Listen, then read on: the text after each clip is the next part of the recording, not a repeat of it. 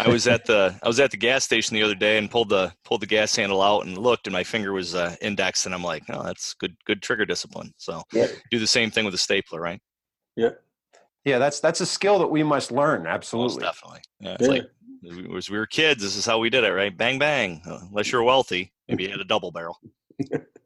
Yeah, I'm not going to answer that. Yeah. not touching that one. Meet the Pressers with Matt Mallory and Clint Macro. Brought to you by Public Safety and Education and the Trigger Pressers Union. And now, your hosts. This episode of Meet the Pressers is brought to you by Sabre Red, Got Your Six, PowerTac Flashlights, and Lee Armory. Thank you. Hey, everybody, this is Meet the Pressers with Matt Mallory. And Clint Macro. And today our special guest is Mr. Derek Poole. What's going on, guys? Welcome, Derek. How you doing, brother? Good. So we wanted you on the show for many reasons. You're a colleague and friend of mine and actually a mentor. And I wanted to kind of pay tribute to you and say thank you for all that you've done to help me develop professionally. But also, you're now the new co-host of Training Talk on Personal Defense Network. And I'm hosting you for a class up here in New Kensington outside of Pittsburgh. So I'd like to talk about that too. So what do you have going on? What do you have going on today? Today is actually a down day. The wife's out of town, so I'm playing house husband. I'm not on the road. A weekend at home by yourself. You're batching it. Exactly right. Trying to keep the house clean so I don't get in trouble when the wife gets home. Nice to have those down days, isn't it? Absolutely. They don't come often enough. I hear you. So why don't you tell us a little bit about how you got started as becoming an educator who helps to empower our fellow citizens? I got out of the Marine Corps in right around 2000. It was my actual EAS. I did active, then active reserve, and then EAS. Right around 2000, went and got my first concealed carry permit. And a guy in Maryland who had worked with Blackwater and worked for the State Department doing overseas security stuff just asked me, did you ever think about teaching? And I said, I don't know, maybe. And I started mentoring with him. That's how I ended up getting started. Got some NRA certificates to teach and spent a good 8 years working under him at Maryland Firearms Training Group. And then I met Rob and started working with Rob, and he mentored me for a long time. And that's since about 2000, a long time.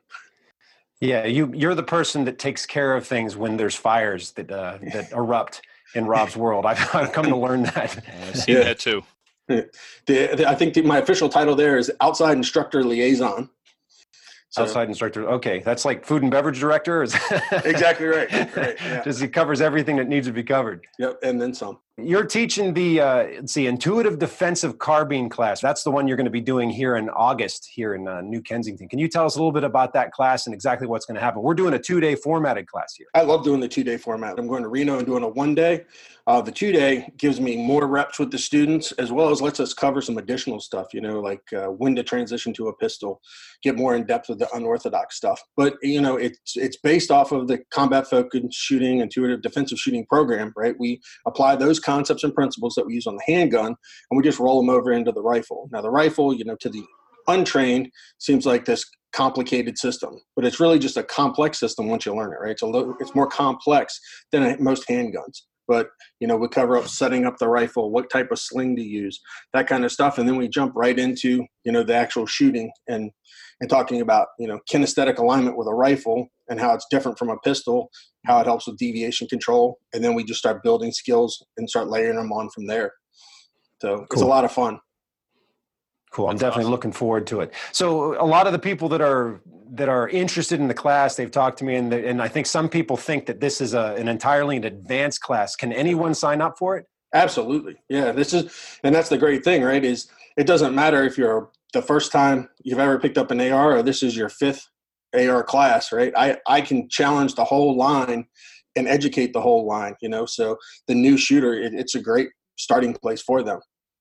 Yeah. And when you look at being able to reiterate and do that training over and over, you're just rebuilding it. You're brushing off the cobwebs. So I totally agree with you in that. I've had some people say, well, I'm going to go to Sig Sauer and take a class. I'm like, well, when are you going? I'll go with you. And they're like, you could teach it. And I'm like, hey, if I can learn one thing from it, it's valuable. Right. Absolutely. Totally agree with that. I take the class. Started the tour this year. Rob did the normal intuitive defensive shooting. Then he did the intuitive defensive carbine. In the carbine class, I was able to jump in. I got to jump in, spend the whole day running the gun. You give me trigger time, and you tell me 3 to 5. In my world, that translates to 4 to 7 because I don't get enough trigger time. So while the rest of the class shot about 700 rounds, I went close to 1,000. Making up for lost time. Yep. Absolutely. Yeah, I did the class a couple years ago when I hosted Rob. He did a 2-day, and then about 2 years ago, we did a 1-day. So I'm looking forward to taking with you because Rob always refers to you as ICE's rifle guy. So I'm looking to get a little more insight, a little more extra reps and some special kung fu from you. Hopefully I can deliver, right? We were at, I want to say you were actually there, Clint. We were in Milwaukee, West Bend, and Rob was saying, what have I changed my mind about? Do you remember that? Him asking that question around the table, like Jamie Onion was there, Barrett was there. I think you were there. I believe I was there. Yeah. We've had that discussion before. And I'm like, I don't know, man. Like, come back around to me. And then I was sitting there. I'm like, what has he changed? I'm like, where a rifle should be zeroed. Because I argued with Rob from day one that a rifle should be zeroed at 100. And here's why. And Rob back then was the biggest room in your house guy. And I'm like, that's dumb, So hopefully I can deliver. Hopefully I got some more magic in my bag. Hey, so you recently took over with Barrett on Training Talk, which was formerly hosted by Grant Cunningham.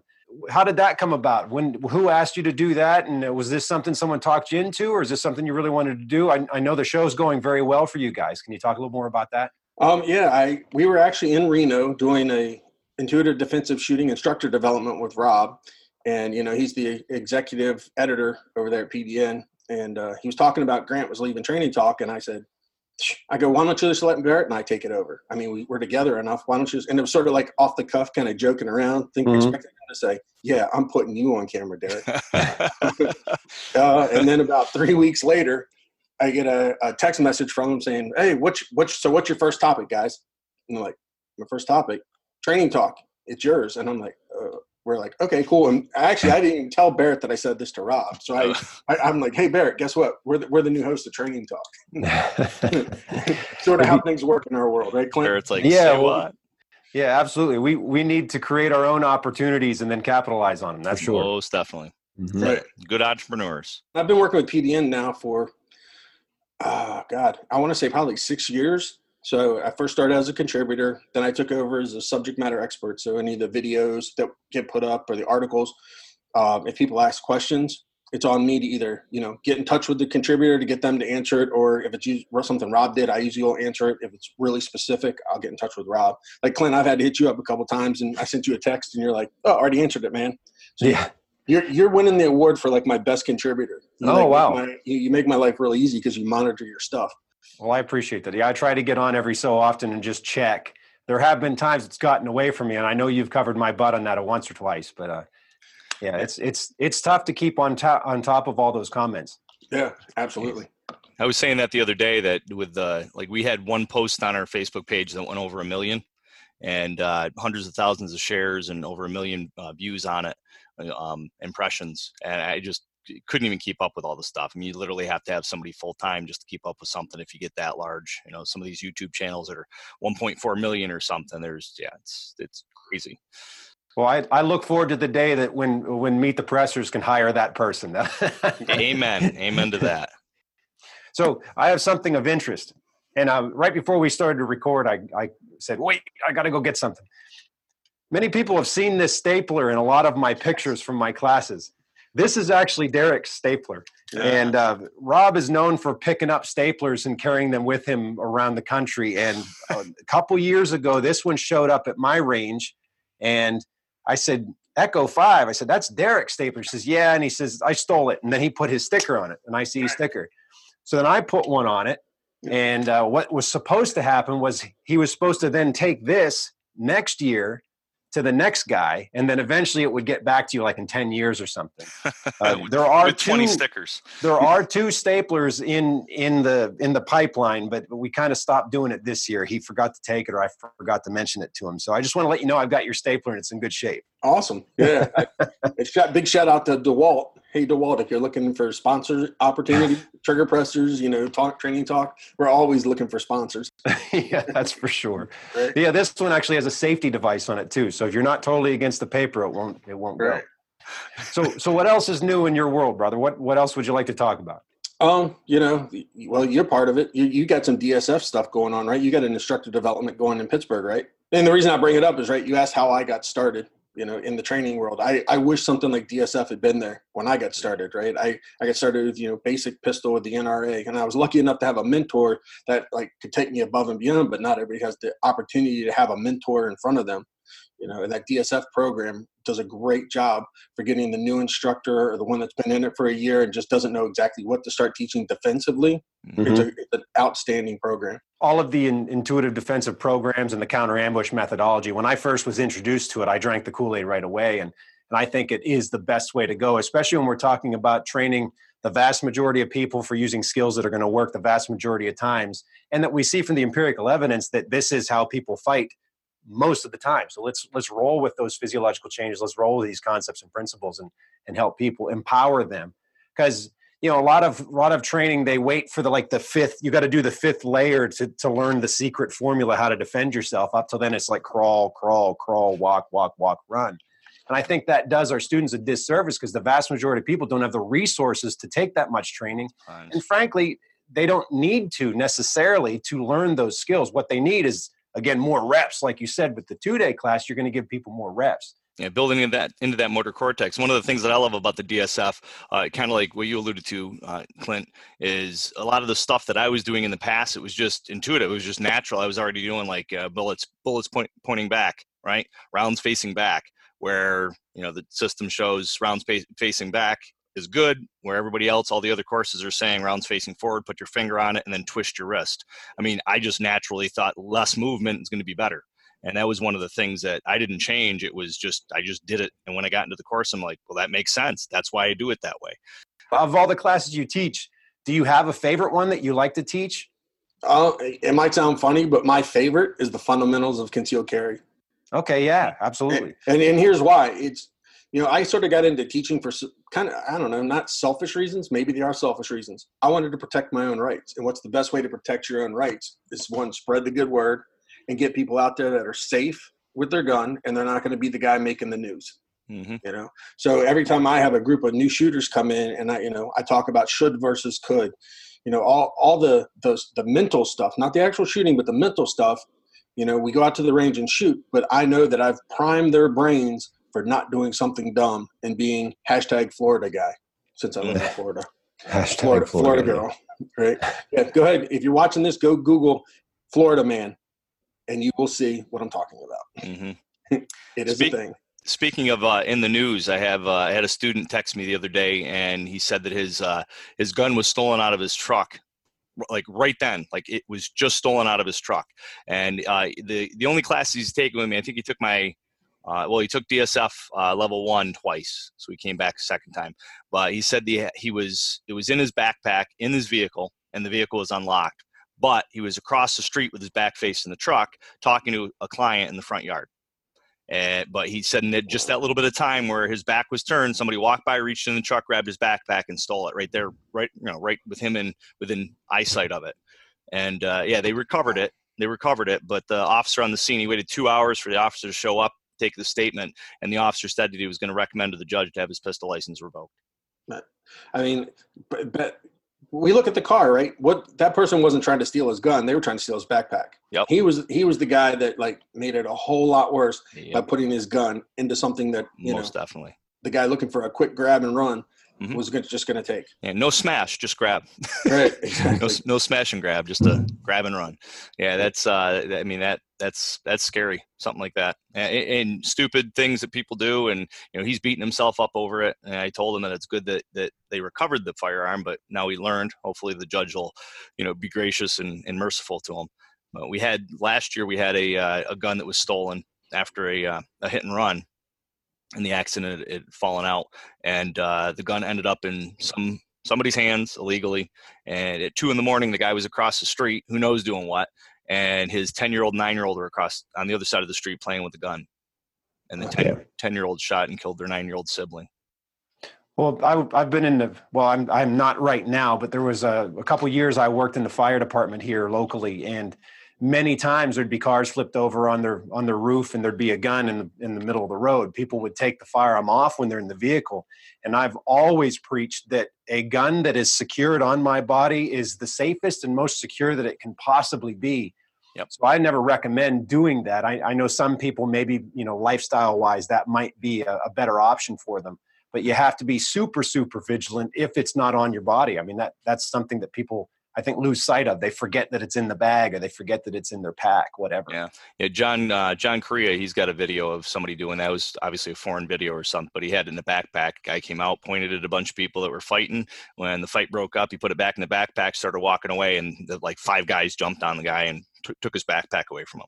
I always tell people, if you have it on you, loaded, ready to use for self-defense. If I'm not a big fan of off-body carry, but if you carry it in a purse or a Merce, and I don't judge, guys carry Merces, it's okay. That's a man purse. I get it. So, then have it unloaded, have it locked up somewhere where bad people or people that aren't supposed to get it can't get it. Yeah, I'm right there with you, Clint.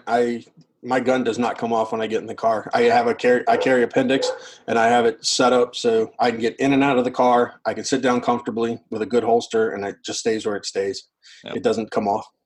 Yeah, well, we need to, not only from the aspect of it falling out or ending up in the hands of someone it shouldn't, limiting administrative handling of that gun. So having a holster too, that when you do get home, if you choose to lock it up, so you can just take the whole gun out of the holster and put it, or the whole holster out of your rig rather. Yep. Leave the gun in the holster and then put it into the lockbox, as opposed to taking the gun out of the holster, doing all that kind of stuff. So exactly. With the options that we have available, having to thread a holster through a belt, probably not the most efficient thing that we can get our hands on this day and age. True. I'm a big fan of the quick clips and the pull the dots, the pull the dot loops. Clint and I. Yeah, we're here.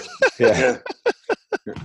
Yep, exactly. If you have the right kind of belt and it's the right, and the width matches the loop or the clip, it's not going anywhere. Right. And we just did one actually. We make Kydex holsters, and we just did one because we just got the Taser certified to teach the Taser course in New York. So we just made that one up. Oh, nice. So left-handed, so I've got my gun here and my Taser here, so I can. So you got a rig of 2 in there. You need to get pearl handles for those then, if you're going to wear 2 on you. Right. 2 behind me, 2 in front of me.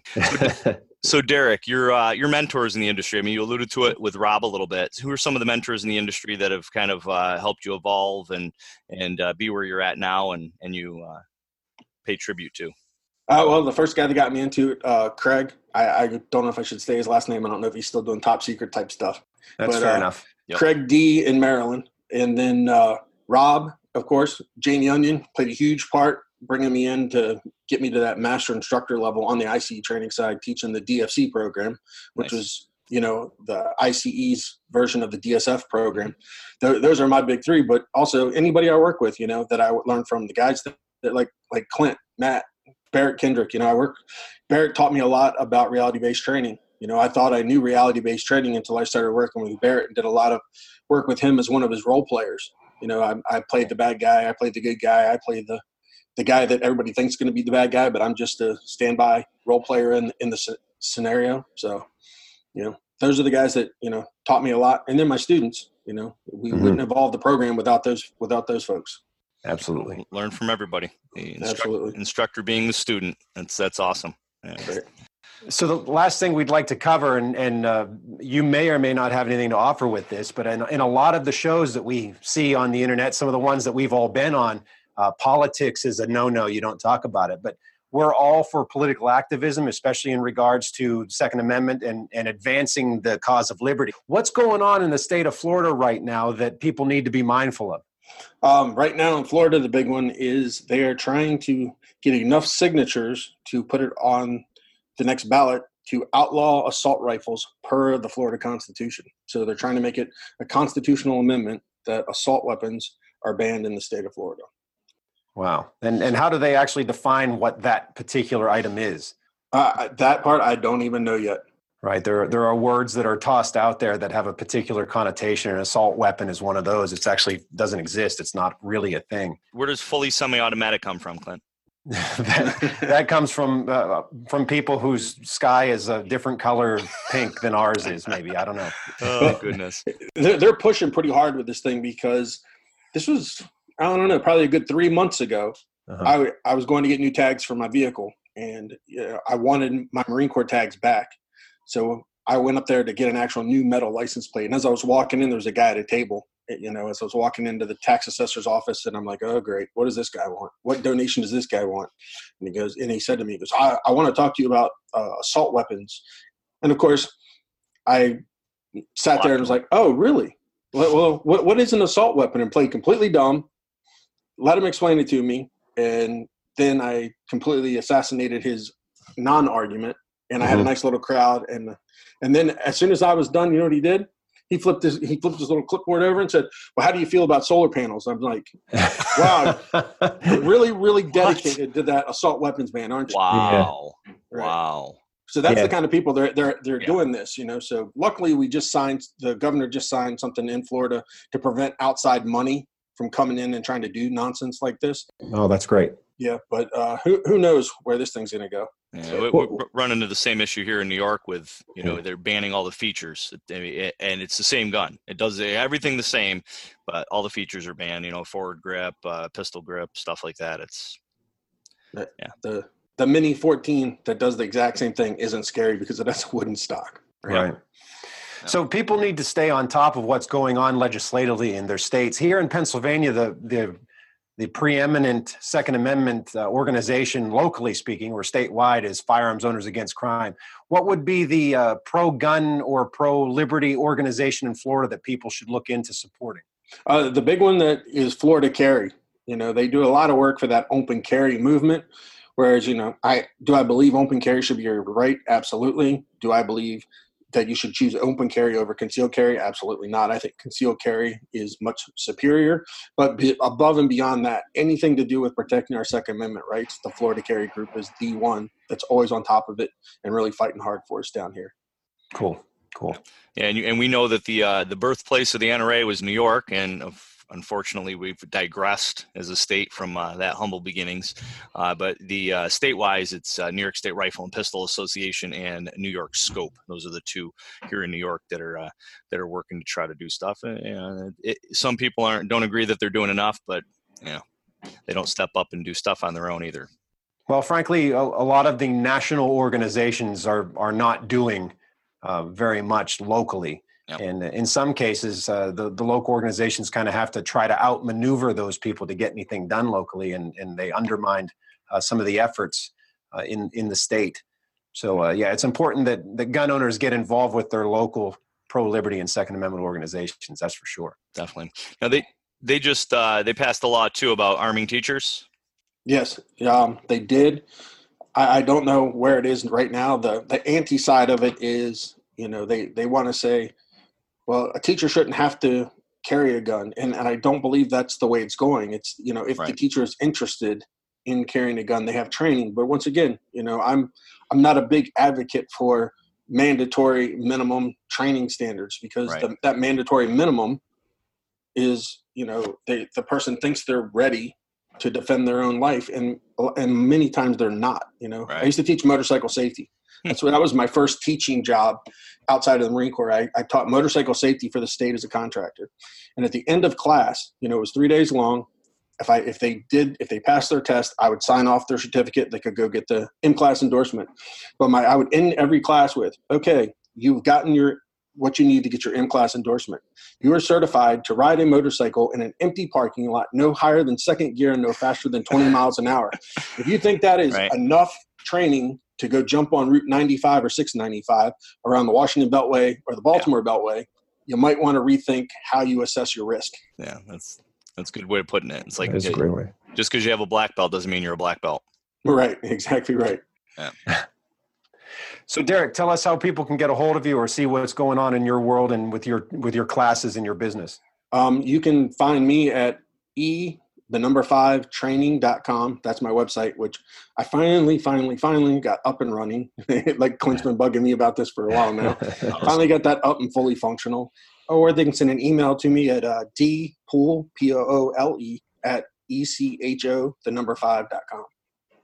Cool. And how do they learn more information about your show on PDN? The PDN show, you can go to the Personal Defense Network's page on Facebook, or they can go to personaldefensenetwork.com, and under the menu item that says blog, just click there and you'll see the Training Talk entry. And you click over there, you can find all of our past shows and what our next upcoming show is. And now, what frequency are you guys going to be airing episodes? Frequency. Well, how often do you do a show? Like what? Frequency. I'm seeing Radio. I'm looking at Clint, right. I'm looking at Clint with all that high tech stuff behind him, and I'm like frequency. I don't know. That's your position. I don't know what hertz we're talking about. Oh goodness. Right now we're doing it the first Thursday of every month, unless the first Thursday falls on a holiday. But yeah, first Thursday of the month is generally when we try to drop them. Well, it's definitely been a pleasure to have you on, Derek. I know we've had dinner together at one of the USCCA events there, and I definitely enjoyed the witty banter and the communicating between each other. So I'll hopefully have you up here in New York, the unfree state, hopefully working to become free again, and behind enemy lines, have you come up here and maybe host you for some classes as well. That'd be awesome. A lot of people say, why do you go to the anti-gun states? Let me tell you something. Those of us that live in the pro-gun states, you need to take a lesson from the anti-gun states with the pro-gunners, because the USCCA was just out in California doing a DSF level 1 instructor development. I want to say it was 20 to 22 people on the line, that wanted to become instructors in the state of California. Rob goes to New York every year and teaches. Those classes are sold out. They're the first ones sold out. So those of us in the pro-gun states, we need to get on board with being dedicated to training like those in the anti-gun states. Yeah. Thanks for having me on, guys. I really appreciate it. It was a good time. I always enjoy getting on the line, talking with like-minded individuals and guys I call friends. So I appreciate it. Amen to that. All right. Take care, brother. We'll see you next time. All right. Thanks, guys.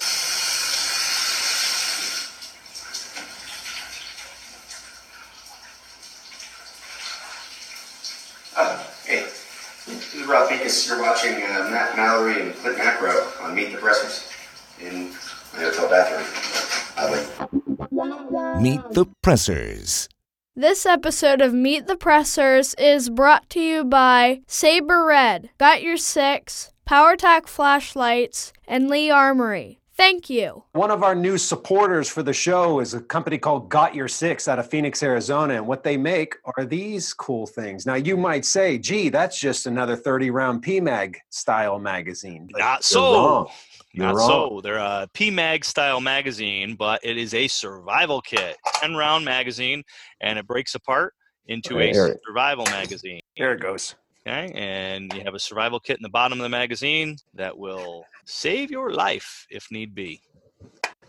Great way for those anti-gun states to utilize a full-size magazine. I don't know about you, Clint, but I'm on the range, and if I have a 10-round magazine in my AR, I don't want to have to I like using that magazine support sometimes for different things. The front of my hand, on supporting it on benches, counters, stuff like that can be somewhat of a benefit. So not having that and jumping back and forth between a 30 and a 10 can be a little bit cumbersome and change the consistency of things. So having that magazine as such, with a survival on the bottom, you're still for civilians oh, that's right. Up there, only special people with flashy lights and badges can have magazines with more than 10 rounds in it, right? Or 7. Yeah.